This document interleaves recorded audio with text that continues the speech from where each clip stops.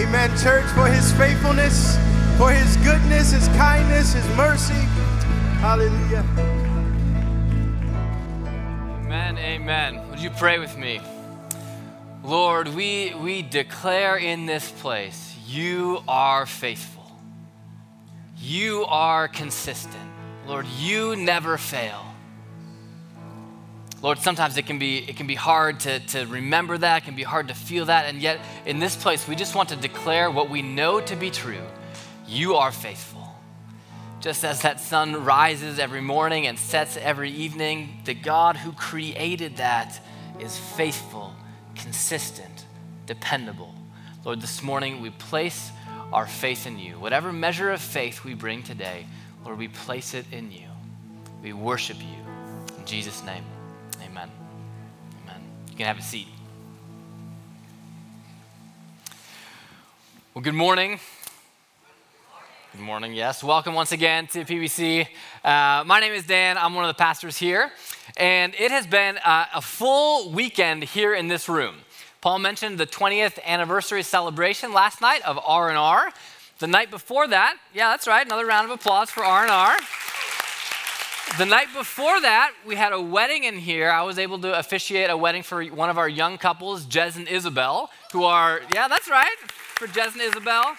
They're on their way to Malaysia now, or perhaps they're already. This is actually the third of fourth PBC weddings in the span of about 6 weeks. So lots of love to celebrate around here, which is wonderful.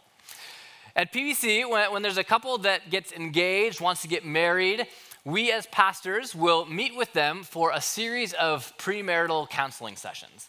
And the content of those sessions, varies a bit by couple to couple or depending on the pastor who's leading them through that. But one of the topics that typically gets touched on is communication. Right? Communication in the context of a relationship is really important. It's kind of one of the foundations that leads to a healthy relationship. And I remember when Lindsay and I were dating, I was hearing this, how important communication was. And I remember being on board with that, but also thinking Lindsay and I can just talk for hours and hours, day after day. Is this really so hard? But there's more to communication than just talking, right? There's good communication and there's bad communication. There's communication that leads to misunderstanding and hurt feelings, and there's communication that leads to intimacy and vulnerability and trust. So there's all kinds of variations of good and bad communication. But do you know what? Even if you had the best communication with your spouse or significant other or another relationship in your life, even if you had the best communication, that would only take you so far. Imagine that Lindsay came to me one day and she said, Dan, will you take out the trash? And I say, well, in this season, I'm just kind of busy. I'm not really sure that I really have capacity for that in this season. Or you know what? I'm not sure taking out the trash is really my gift. It's not really my strength. I think I have other strengths. Let's try to find someone who's better equipped to take out the trash, okay? You might get the sense that maybe there's more going on here than just bad communication, right? There's an unwillingness to actually step in and do what's being asked of me, right? Oftentimes, though, in our relationship with God, we find ourselves focused on trying to answer the question, what does God want for my life? Where is God calling me? What does God want me to do in this particular situation? Or what direction does he want my life to head? And we spend a lot of time trying to hear from God, trying to discern his will. And that's a difficult thing to do, right? Communication is hard. But communication is only half the picture. Because even if we knew beyond the shadow of a doubt what God wanted us to do, each and every one of us is going to encounter along the way some kind of resistance to that. Some level of resistance, something that holds us back from really stepping out into faith and stepping into obedience into whatever it is that God is calling us to. Last week in Exodus chapter 3, we saw Moses hear from God in an incredibly clear way. God spoke to Moses from a burning bush, and he told him, I want you to go back to Egypt and to be the one to deliver my people from slavery. Right? The message, the communication was crystal clear. Moses knew exactly what God wanted of him. And yet, today, as we look at Exodus 4, we're going to see some resistance in the heart of Moses. We're going to see some things that are holding Moses back, keeping him from really stepping out into faith, into what God has called him to. And what we're going to find as we look at Moses resisting God, that these are some of the same things that keep us from following God into what he's leading us into. So we want to understand, what is it that's holding Moses back? What is it that tends to hold us back? And how might we overcome that resistance and step out in faith and boldness into whatever God may be calling us into? We're going to be in Exodus chapter 4, and we're going to see, this is just a continuation of the previous chapter. Moses is still in front of that burning bush. He's still having that same conversation with God. So far, God has told Moses what he wants him to do. He's given him the calling. And then Moses asked a couple of questions, these questions about identity. Now we're going to see a few more responses from Moses, but we're going to get the sense along the way that these are starting to sound more and more like excuses for not doing what God has asked of him. Let's start by looking at Exodus 4, verse 1. It says, "Then Moses answered," that is, he answered God, "but behold, they will not believe me or listen to my voice, for they will say, 'The Lord did not appear to you.'" So we remember what it is that God told Moses to do. When he said, "I want you to go back to Egypt," he said, "I'm going to send you to Pharaoh, but before you go to Pharaoh, I want you to go to the people of Israel. I want you to gather the elders together, and I want you to tell them that I have sent you to deliver them from slavery." And Moses says, they're not going to believe me. If I go and tell them that, they're not going to believe me, right? And it's actually understandable to think why Moses might feel this way. The people of Israel had been enslaved for 400 years. It'd been a long time since we have any record of God speaking to his people. And Moses is born. He's a Hebrew, but he's raised in the house of Pharaoh. He goes off to Midian. He comes back, and he's going to say, "Oh, now God is speaking to me. And he's giving me a message." And the people are like, why should we believe you? Right? How can we trust you? So it's understandable why Moses might think this way, why the people might respond that way. But what we miss, if we just look at chapter 4 in isolation from chapter 3, is that God has just told Moses that the people will listen. Look at what he says in chapter 3, verses 16 to 18. It says, "Go and gather the elders of Israel together and say to them, 'The Lord, the God of your fathers, the God of Abraham, of Isaac, and of Jacob, has appeared to me, saying, I have observed you and what has been done to you in Egypt. And I promise that I will bring you out of the affliction of Egypt to the land of the Canaanites, the Hittites, the Amorites, the Perizzites, the Hivites, and the Jebusites, a land flowing with milk and honey.'" And then here it is. "And they will listen to your voice." Promise from God. Here's what I want you to do. I want you to go back to your people, and I want you to tell them we're leaving Egypt. And they're going to listen to you. I'm also going to send you to Pharaoh. He's not going to listen to you. But I'm going to send you to your people, and they are going to listen. And Moses says, "I don't believe it. I don't think so." He's wrestling with doubt. Right? God, I know what you've said. I heard what you said. I just don't believe it's going to happen.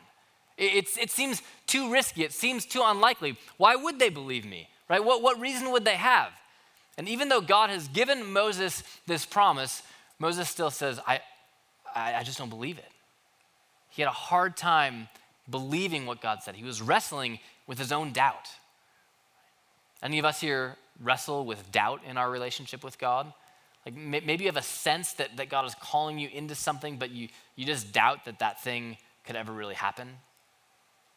I've been there. I've been there before. I think most of us have probably had different seasons or different times, different instances where we've just doubted whether or not if we stepped out in faith that God would come through, that he would be faithful in that situation. It's hard sometimes to have that faith. It was hard for Moses to overcome this doubt. But God saw Moses where he was, wrestling with his doubt, and God gives him some miraculous signs to help him overcome that doubt. Here's what we read in verses 2 through 9. The Lord said to him, "What is that in your hand?" And he said, "A staff." And he said, "Throw it on the ground." So he threw it on the ground, and it became a serpent, and Moses ran from it. But the Lord said to Moses, "Put out your hand and catch it by the tail." So he put out his hand and caught it, and it became a staff in his hand, that they may believe that the Lord, the God of their fathers, the God of Abraham, the God of Isaac, and the God of Jacob, has appeared to you. Again, the Lord said to him, "Put your hand inside your cloak." And he put his hand inside his cloak, and when he took it out, behold, it was leprous like snow.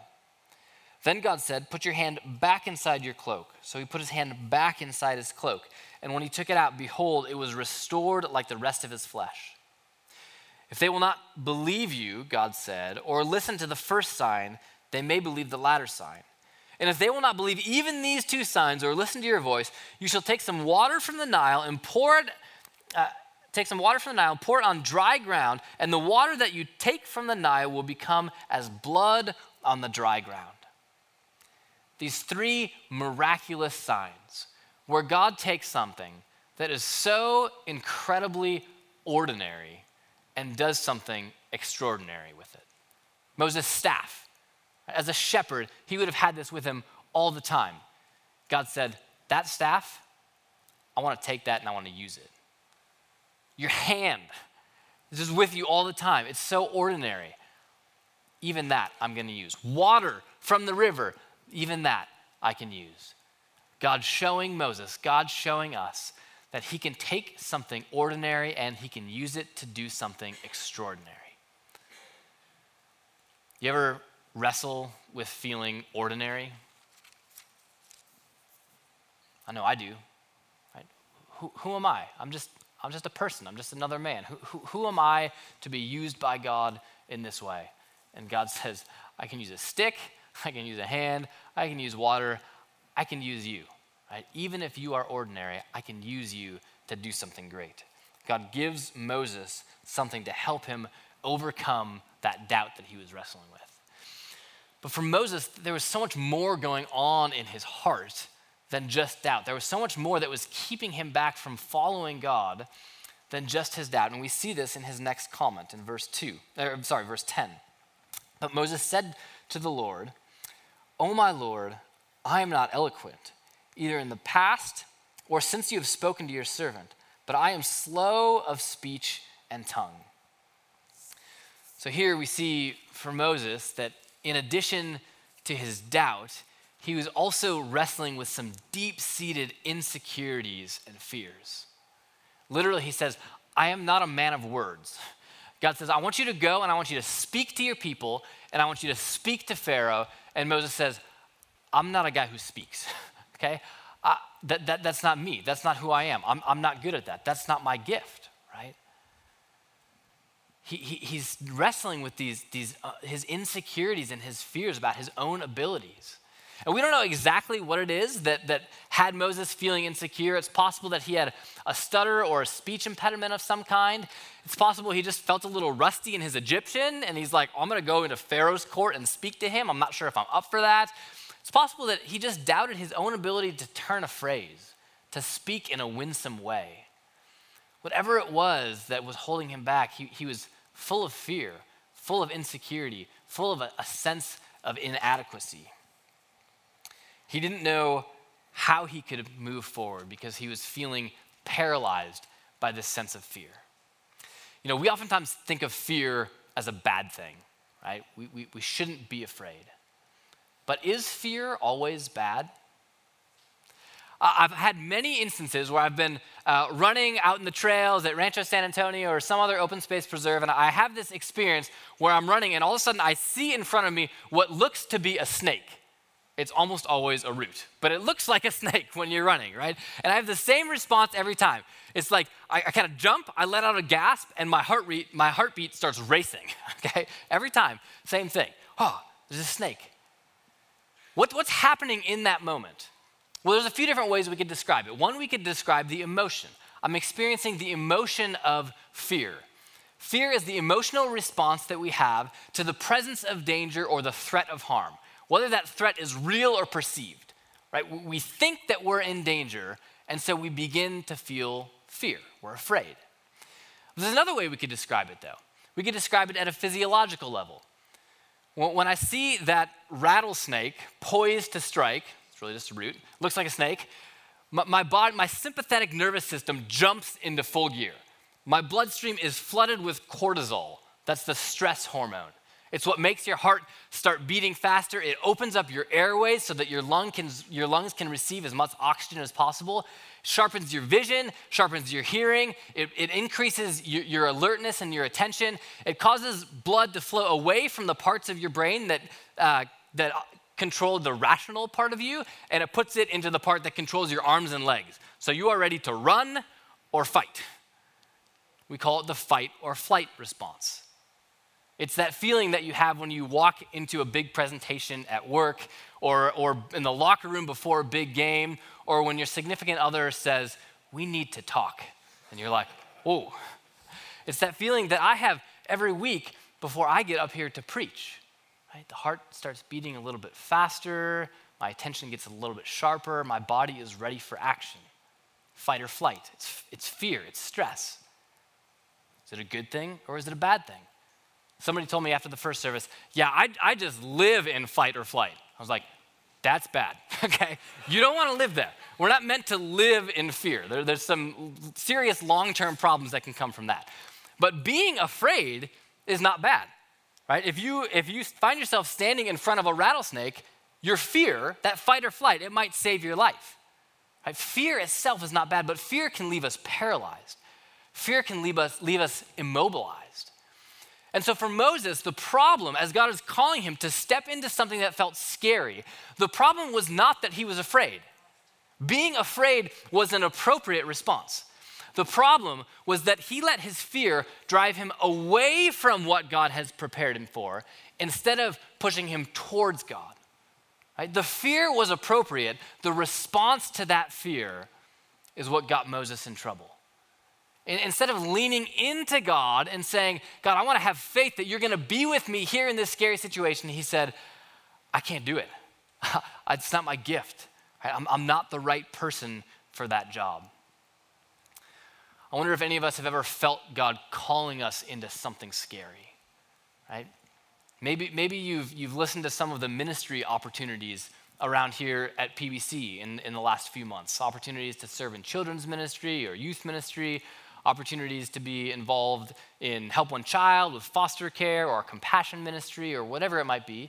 Maybe there's something else outside the walls of this church, some opportunity that God has put before you to be involved in the life of a coworker, to step into a messy situation, to do something that feels scary. And as you find yourself in that situation, you have an opportunity. Right? We have an opportunity to run to God or to run from God, to be immobilized by that fear or to say, "God, I'm ready for action. I'm ready to do whatever you are calling me to so that I can see you do something incredible." We have an opportunity when we're in that place of fear, but we need to find ourselves moving to God. Moses was struggling with this. Moses was struggling to move towards God.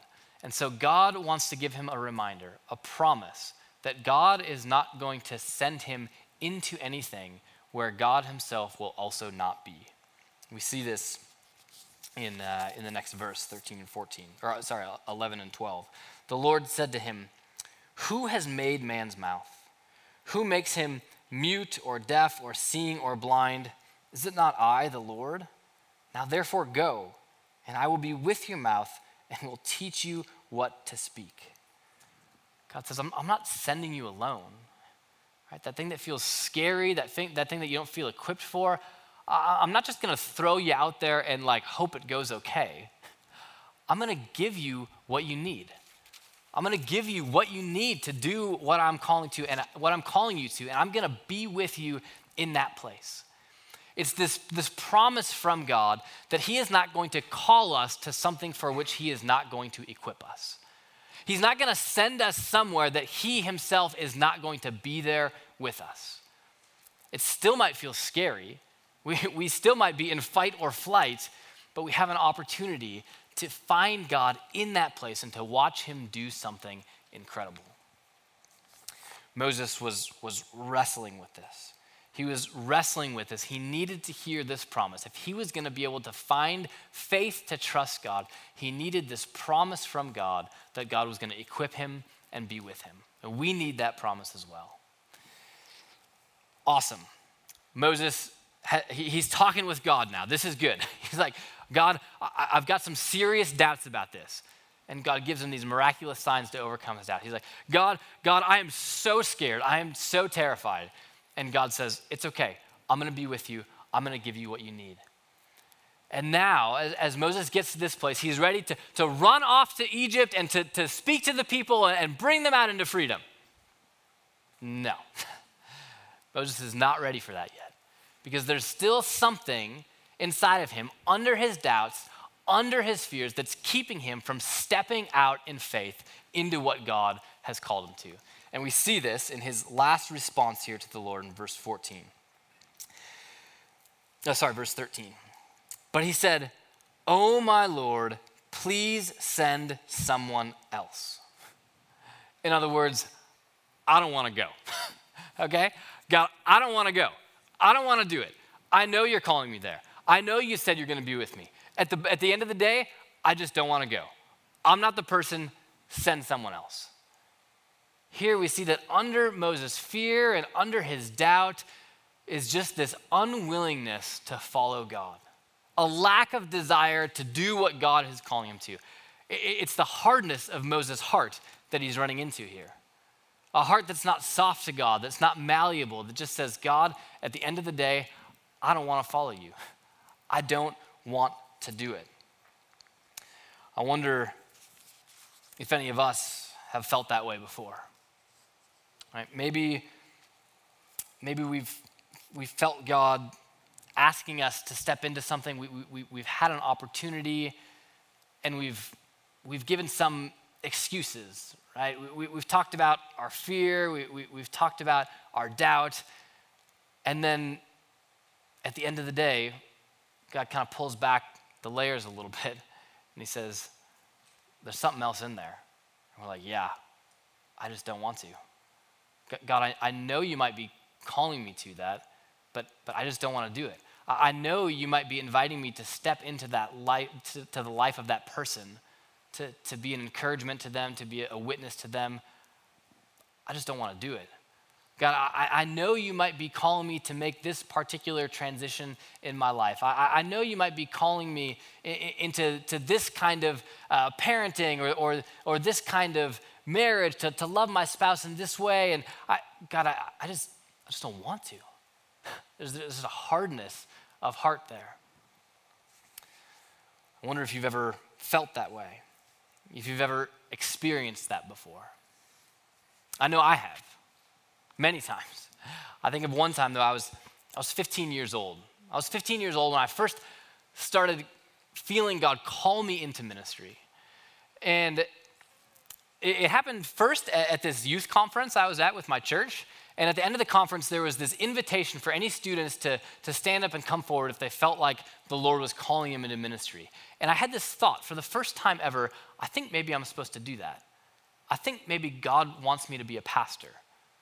And I was like, nah, that's silly. That's just me. Like they just ask people to stand up. Like it's natural to feel like I should stand up. That must just be kind of my own thought. And so I just kind of pushed the thought aside and I sat there.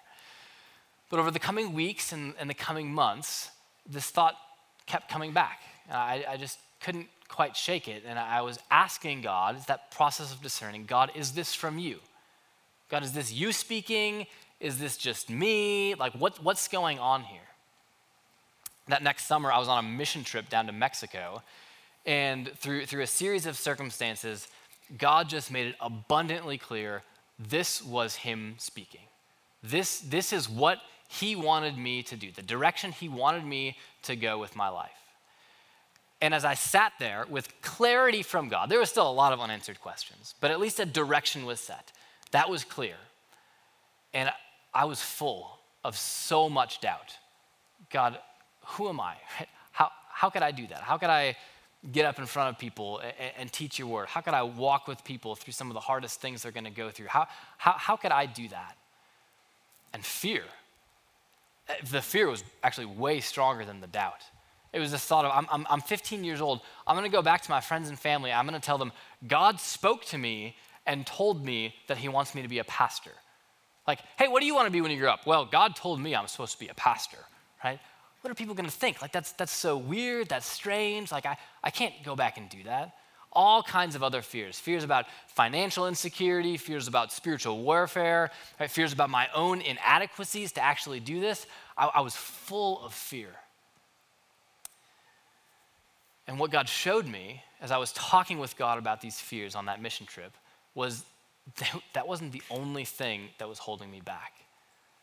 In fact, God was doing one thing after another to peel back the doubt and say, you don't have to worry about that, to deal with the fear and say, you don't have to worry about that. And at the end of the day, I found myself there as I talked with God about this with the reality that deep down, I just didn't want to. It's not what I wanted for my life. I had a whole nother life over here of things that I was going to go do. And God said, I want you to go over here. And I was left like, I just don't want to. It's not what I want to do. I have other plans. I have other ambitions. My life is supposed to go this way. I don't want it to go this way. And God said, yeah, but this is where I want you to go. Have you ever felt like that before? Have you ever felt God calling you to something? Right? Asking you to move in a direction. Maybe it's a general direction. Maybe it's a specific decision. You felt God moving you in some way, and you're left there just going, I don't want to. I just don't want to do it, God. How do you think God responds to that hardness of heart that we all have inside of us? How do you think God responded to Moses when Moses said, I don't want to do it, send somebody else? Well, we actually see God's response in verses 14 to 17. So let's take a look. Then the anger of the Lord was kindled against Moses, and he said, is there not Aaron, your brother, the Levite? I know that he can speak well. Behold, he's coming out to meet you, and when he sees you, he will be glad in his heart. You shall speak to him and put words in his mouth. And I will be with your mouth and with his mouth, and will teach you both what to do. He shall speak for you to the people, and he shall be your mouth, and you shall be as God to him. And take in your hand this staff, with which you shall do the signs. This response that God has to Moses here is remarkable. Right? The first thing it says, his anger was kindled. Right? That's a sense of, this is not right. Moses, this is not how you ought to respond to me. This is lack of faith. This is not a willingness to follow. This is not right. And it made God angry. And then in his anger, God saw through to exactly what Moses needed to help him find enough faith to take one step forward in obedience. God said, I know you need Aaron. So I'm going to give you Aaron. He didn't slap him and say, Moses, just shape up. This is what I said. This is what we're doing. He didn't throw him aside and said, I'm just going to take someone else.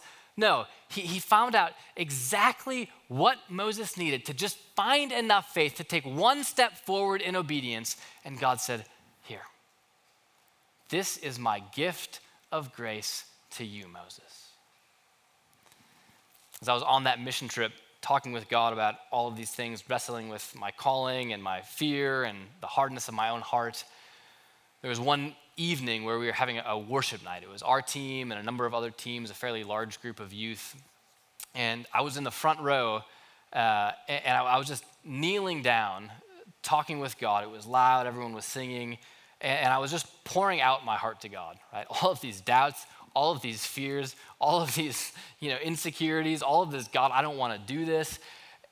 But also wrestling with the fact that, I know this is what I'm supposed to do. And I was just talking with God about this. I was emotional. I was crying. I'm down on my knees on the floor. And then I felt a hand on my shoulder. And it was one of the workers, one of the staff members of this missions organization that we were serving with. I had never met him before.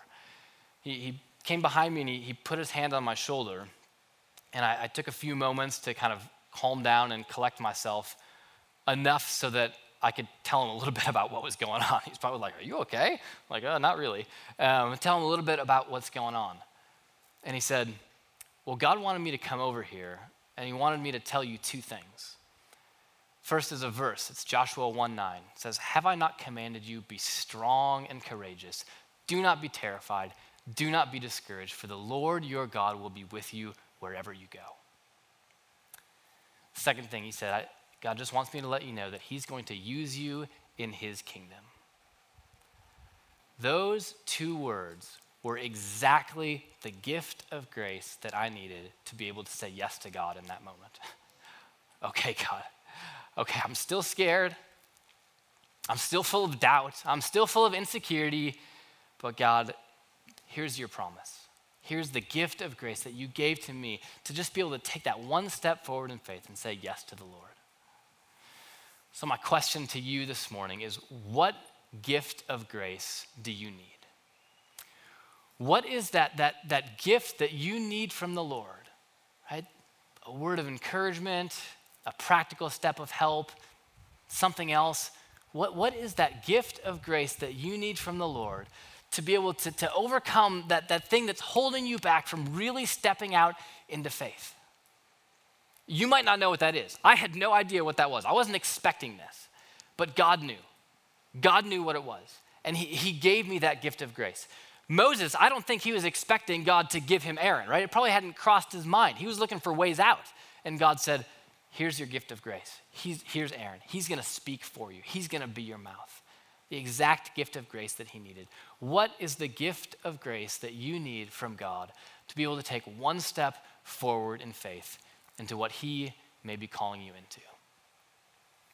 We need to ask God for that.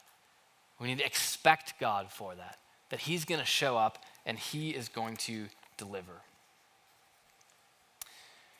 In the rest of Exodus 4, as Moses hears this from God, we see Moses responding in faith. He goes back to Midian. He gets his wife, his kids. He goes back to Egypt. He gathers the elders and he tells them, here's what God has said. Here's what we're supposed to do. And here's the response that they have. The last verse of chapter 4, verse 31. "And the people believed. And when they heard that the Lord had visited the people of Israel and that he had seen their affliction, they bowed their heads and worshiped." It worked. It worked. God said, "Go and do this. I'm going to be with you. I'm going to give you Aaron. I'm going to give you the grace that you need." Together, Moses and Aaron step out into faith, and it worked. God came through because that is what God does. Just a few moments here, we're going to come forward to these tables. Communion table. We have these two elements, the bread, the juice, these things that Jesus took and gave us as symbols for what he did for us on the cross. His body broken for us, his blood poured out for us. It was on that cross that Jesus gave his life as an atoning sacrifice for our sin. That is, he said, you have a problem and there's nothing that you can do about it. It's your sin. But you know what? I can do something about it. And so he came and he lived a perfect life. And he died the death of a criminal on that cross in order to pay the price that was ours to pay. And as he did that, he defeated sin and death itself. He rose from the dead 3 days later and he said, the grave no longer has any power over you. When we think about the gift of grace that we need, this is the gift. Jesus is the gift. He says, I have given you everything that you need. I have opened the doors to eternal life. I am pouring out my love, my grace, and my forgiveness on you. Everything that we need, we have in Christ. That is our grace. He is our grace. Communion itself is sometimes referred to as a means of grace. That is, we kind of go about our lives and we have this grace of God, but sometimes it feels difficult to access it. It feels difficult to apply it. It's kind of out there. It's ideas. And so we have this practice. We have this practice where we take the bread and we take the cup and we eat these things and we drink these things. And somehow, in some mysterious way, in that process, the grace that is ours in Christ becomes more accessible to us. That we get to experience it in a new and powerful way. And so this morning, as we come forward to the table, I want to invite you to ask God the question, what is the grace that I need today? What do I need to receive from you as a gift in order to step forward more fully into your calling on my life? What is that gift of grace? And as you take the elements, allow this to be a means of grace, something that connects you to the love, the grace, the sacrifice of Jesus. This is communion, a celebration of all that we have in Christ. So let's just take a moment and pause here. For in the middle section, the ushers will come and they'll dismiss us by row, same with the patio. If you're on the wings, when you're ready, you can just come forward and take the elements. But as we sit here in this place, let's just ask the Lord together, God, what is the gift of grace that we need from you? And then just open yourself up. God, we want to receive it. We want to receive from you whatever it is that we need, and we trust that you know best. So Lord, would you fill us? Would you empower us? Would you help us lean into you instead of running away from you? We offer ourselves to you in this place as we prepare to receive from you. Amen.